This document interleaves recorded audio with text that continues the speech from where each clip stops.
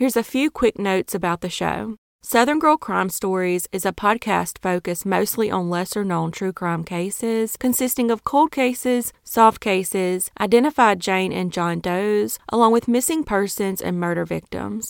You can follow the show on social media, on Instagram at Southern Girl Crime Stories, on Twitter at SG Crime Stories, or search Facebook for Southern Girl Crime Stories. If you're interested in getting some merch, visit my YouTube channel, or you can donate directly via Venmo or PayPal following the links in the description. You can submit case suggestions to southerngirlcrimestories@gmail.com or DM me on social media. Please be sure to check out my YouTube channel for these stories along with photos of victims, suspects, locations of murders, and more.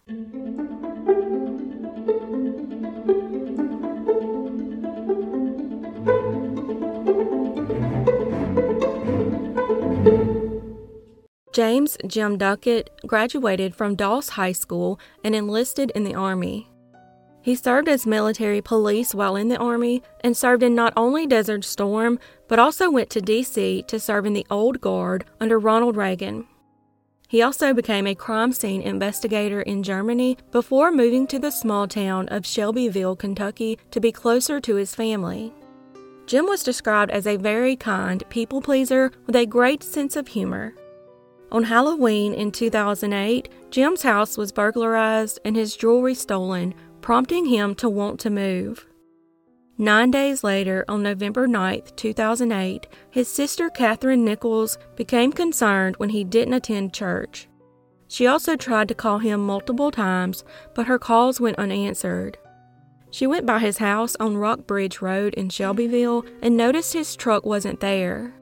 She had a key to the house, but decided not to go in yet. When the next evening came around and she still hadn't heard from Jim, she decided it was time to go back to his house. Upon entering, she would find a horrific scene that would become embedded in her memory for the rest of her life. With her sister on the phone, Catherine found Jim's body tied to a chair knocked over in his bathroom. He was still connected to the chair and had been stabbed to death. His Dodge Ram pickup truck was stolen, but located at Jim's bank later that day. Surveillance video from the Shelbyville Fifth Third Bank shows someone using Jim's ATM card. Investigators were able to obtain video from the ATM, but it was unusually fuzzy and they could not identify the suspect. The last time the camera underwent maintenance, the lens was put back on improperly. His murder would later be compared to the 2004 murder of Al Kite, and it was speculated that the killer or killers were the same in both cases. Both men were bound and tortured with similar style knife cuts, and it was evident in both cases that the suspect was good at not leaving evidence behind. Both men's vehicles were stolen to drive to an ATM to steal money from their accounts, wearing a ski mask to hide their faces. The killer in Al's murder strangely beat the soles of his feet. The killer is believed to be associated with the Turkish Hezbollah due to the similarities in foot flogging techniques used on Al. Police have not said if Jim's feet were also beaten, but his sister did say his cowboy boots were on the floor nearby. Both men were left in their houses. Al Kite was left in a small basement room, and Jim Duckett was left in his bathroom. However, there is a significant suspect in Al's murder, but his true identity is unknown. A man calling himself Robert Cooper provided false documents to rent a room in Al's home that he had advertised for. On the night of Al's murder, the suspect showered, had a meal, and then left items in the sink filled with bleach, including the house keys Al had given him. Jim's sister believes someone in their small town knows who killed her brother and that it was likely some revenge. She thinks it was someone from the area he knew who had probably moved away. She also said that a personal item of Jim's was taken, likely as a trophy. Since her brother's death, she had continued to search for answers and even created a group for family and friends of those killed, known as Kentuckians' Voice for Crime Victims. There is reportedly a small amount of DNA from both crimes tested and allegedly belonged to the suspect, but no arrests have been made. The small light drop of blood found at Al's home was tested by Parabon, who then created a snapshot of what the killer would likely look like at age 25. Therefore, authorities have information regarding the suspect, fair skin with brown or hazel eyes and dark hair. A genetic genealogist has also successfully identified relatives of the suspect in the Balkan area.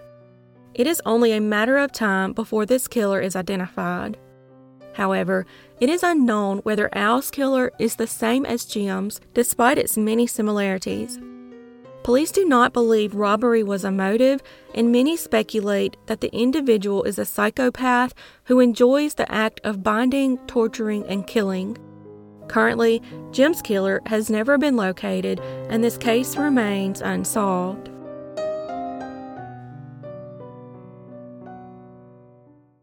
Anne Gottlieb was born in Ukraine to parents Anatoly and Ludmila Gottlieb on May 5, 1971. In 1980, at age 9, she immigrated to Louisville, Kentucky, and was fluent in English and Russian. On June 1, 1983, 12-year-old Anne left the former Bashford Manor Mall riding her red and white bicycle between 5:30 p.m. and 6 p.m. She was headed back home in Gerald Court, across the street from the mall, but tragically never made it. 3 days later, a canine picked up her scent around a ditch near the mall and twice led investigators to the window of an apartment across the street. It was the residence of Esther Ochmansky, the grandmother of Anne's best friend, Tanya Ochmansky. Tanya was the last person to see Anne before she vanished, but her grandmother said Anne had never even visited her apartment. Officials eventually concluded that the dog was likely distracted by the smell of cooking food. The entire family was checked and all were cleared of involvement. There was also speculation that Anne had run away because she was having trouble adjusting to life in America. But her loved ones say that she would have confided in them if she was having issues, and if she had run away, she would have at least taken her money and favorite things with her. There were several reported sightings of her, particularly in the Brighton Beach neighborhood of Brooklyn, New York, which was a high concentration of Russian immigrants, but none of the sightings were ever substantiated. Many searches for Anne were conducted, and many tips came and went, but none led to any hard evidence. One frequent conspiracy theory is that the Soviet government had abducted Anne to force her parents to return to Russia, but both the FBI and the Gottlieb family dismissed this theory. Authorities soon had a few persons of interest in the case, but at the top of the list was former veterinarian Gregory Oakley Jr. Not only did Oakley live near the mall where Anne was taken, but he lived just a block and a half from the Gottlieb family home. He had also once abducted his stepdaughter and injected her with a painkiller to sedate her. In that case, he was charged with attempted murder, but eventually pleaded guilty to assault. Then, in September 1983, Oakley attacked a police officer's 13-year-old daughter in her home, stabbed her, and attempted to rape her, but she thankfully survived. Oakley was arrested for the crime in January 1984 and was then questioned about Anne's case. He denied involvement but failed a polygraph test, and bank records proved he made an ATM transaction at the Bashford Manor Mall less than 2 hours before Anne disappeared. Oakley stated he left Louisville on a business trip immediately after he finished at the bank. Oakley then became the primary suspect when he was convicted of burglary and attempted rape and sentenced to 30 years in prison. He was paroled on medical grounds in 2002, returned to his home state of Alabama, and died of lung cancer that same year. Then in 2008, 6 years after his death and 25 years after Anne's abduction and presumed murder, a former cellmate of Oakley's was re-interviewed. He had served time in prison with Oakley and told authorities that Oakley had confessed to him that he killed Anne with an injection of the painkiller Talwin, a drug he would have had easy access to as a veterinarian. The informant passed a polygraph about his information, and Oakley's former live-in girlfriend corroborated the story. She stated that at 11 p.m. on the night Anne disappeared, Oakley came home and asked her to wash some clothes for him. This contradicts his story that he left Louisville that afternoon before Ann disappeared. Investigators stated that if Oakley were alive today, based on the evidence now available, he would definitely be charged with Ann's murder. The investigation into Ann's case was closed in 2008 with their primary suspect deceased. But her parents feel as though the case is still unsolved. They still live in the Louisville area and are hopeful that someday they will see the case issue fully resolved and have a gravesite to place flowers on.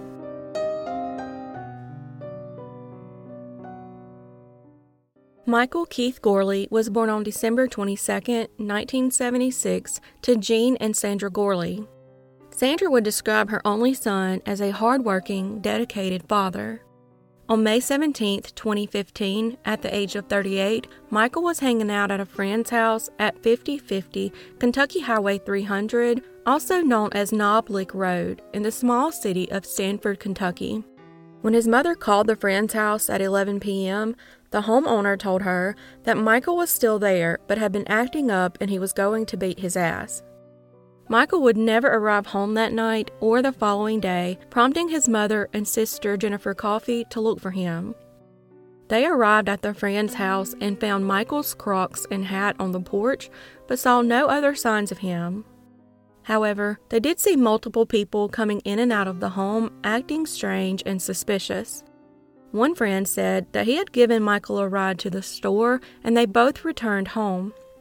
The homeowner claims he never beat up Michael. Instead, not long after Michael returned from the store, he left on foot between 8:30 and 9 p.m., walking towards Junction City about 2 miles away wearing only swimming trunks. But the timeline didn't add up because, according to the homeowner, Michael was still there at 11 p.m. It was also strange that Michael would leave without his shoes. His sister and mother began searching for him, but none of the so-called friends would help. Since his disappearance, the occupants of the house that night have allegedly continued to change their story, contradicting their account of the night. Linda Price, mother of two, would go missing a few weeks after Michael, and she was in the same friend circle as he was, but it's unclear if their disappearances are connected. However, rumors began circulating in town that Michael never left the house alive that night, and Linda was silenced for knowing too much. Another story was that he was killed for being an informant. He was released from a 3-month jail stint related to drug charges just a few days before his disappearance. Michael's family believes he was murdered by people he knew and trusted, and they think they know who did it.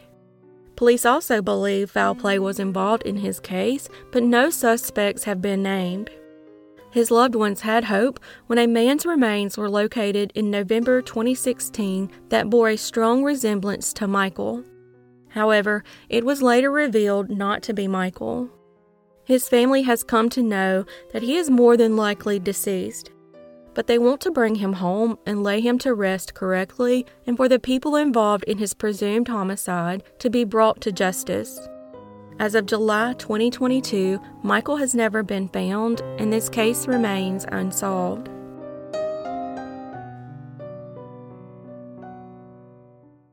Kamaria Johnson was born on November 17, 2004. At 16, she was living in Radcliffe, Kentucky, and dreamed of becoming a doctor. On May 26, 2021, Kamaria stayed at her father's house as her parents were divorced. Her father would take a break from work and arrive home around 1 or 2 a.m. That's when the two of them got into a heated argument.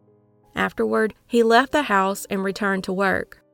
When he arrived home hours later, he discovered Kamaria was no longer there.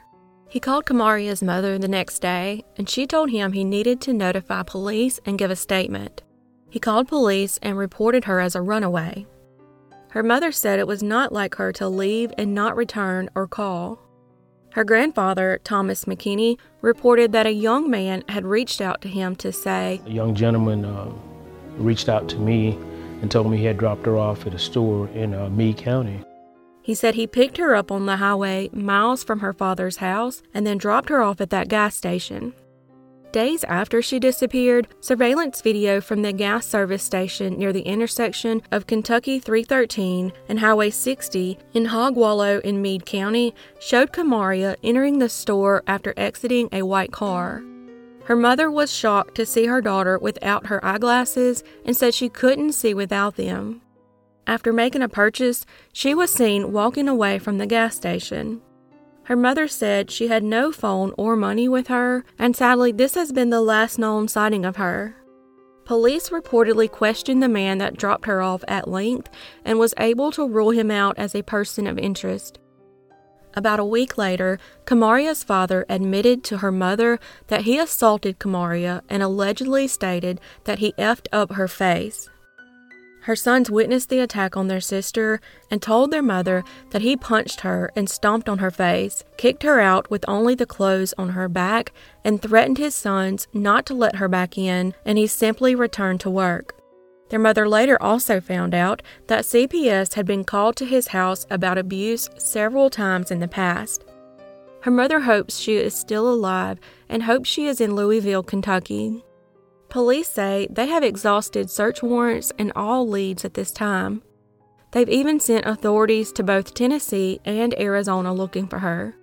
Her family hired a private investigator, but they also have not located Kamaria. As of August 2022, Kamaria remains missing and this case remains unsolved.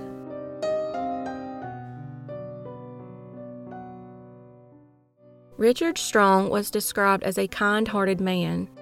In 2004, he married Darlene, and the couple lived together in Hazard, Kentucky. 7 years later, in 2011, they planned on adopting a child and were in the final stages of bringing one home when something went horribly wrong. On February 18, 2011, around 3 p.m., 51-year-old Richard told Darlene that he was going to give a friend a ride home. Later that night, he went to a campsite on a strip mine above Highway 899 in Raven, Kentucky, to have drinks with a group of friends. At some point during the night, Darlene said someone came to her front door in a panic and said that Richard had been hurt and was missing, so she called the police, who arrived to investigate. Police found his car a couple of miles up another trail just past mile marker 9 on Highway 899, but there was no sign of Richard. Due to heavy fog that night, the search for him was put on hold until the next day, as the area he went missing was very large and difficult to navigate. Witnesses at the campsite said that Richard had gotten into an altercation with one of the men at the campsite and was punched at least twice.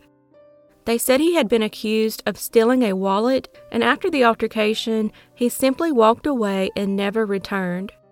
Over the next few weeks, multiple searches were held with a dozen search dogs and several volunteers.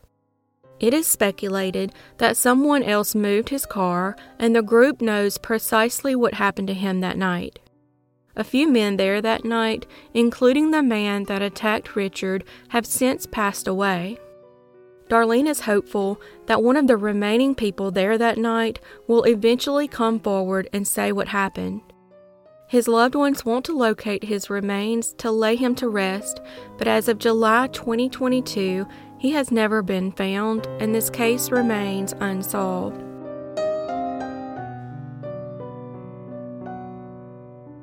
Thanks for joining me today on Southern Girl Crime Stories. Please be sure to check out my YouTube channel for these stories, along with photos of victims, suspects, location of murders, and more. As always, your support is very much appreciated, and I look forward to seeing y'all next time.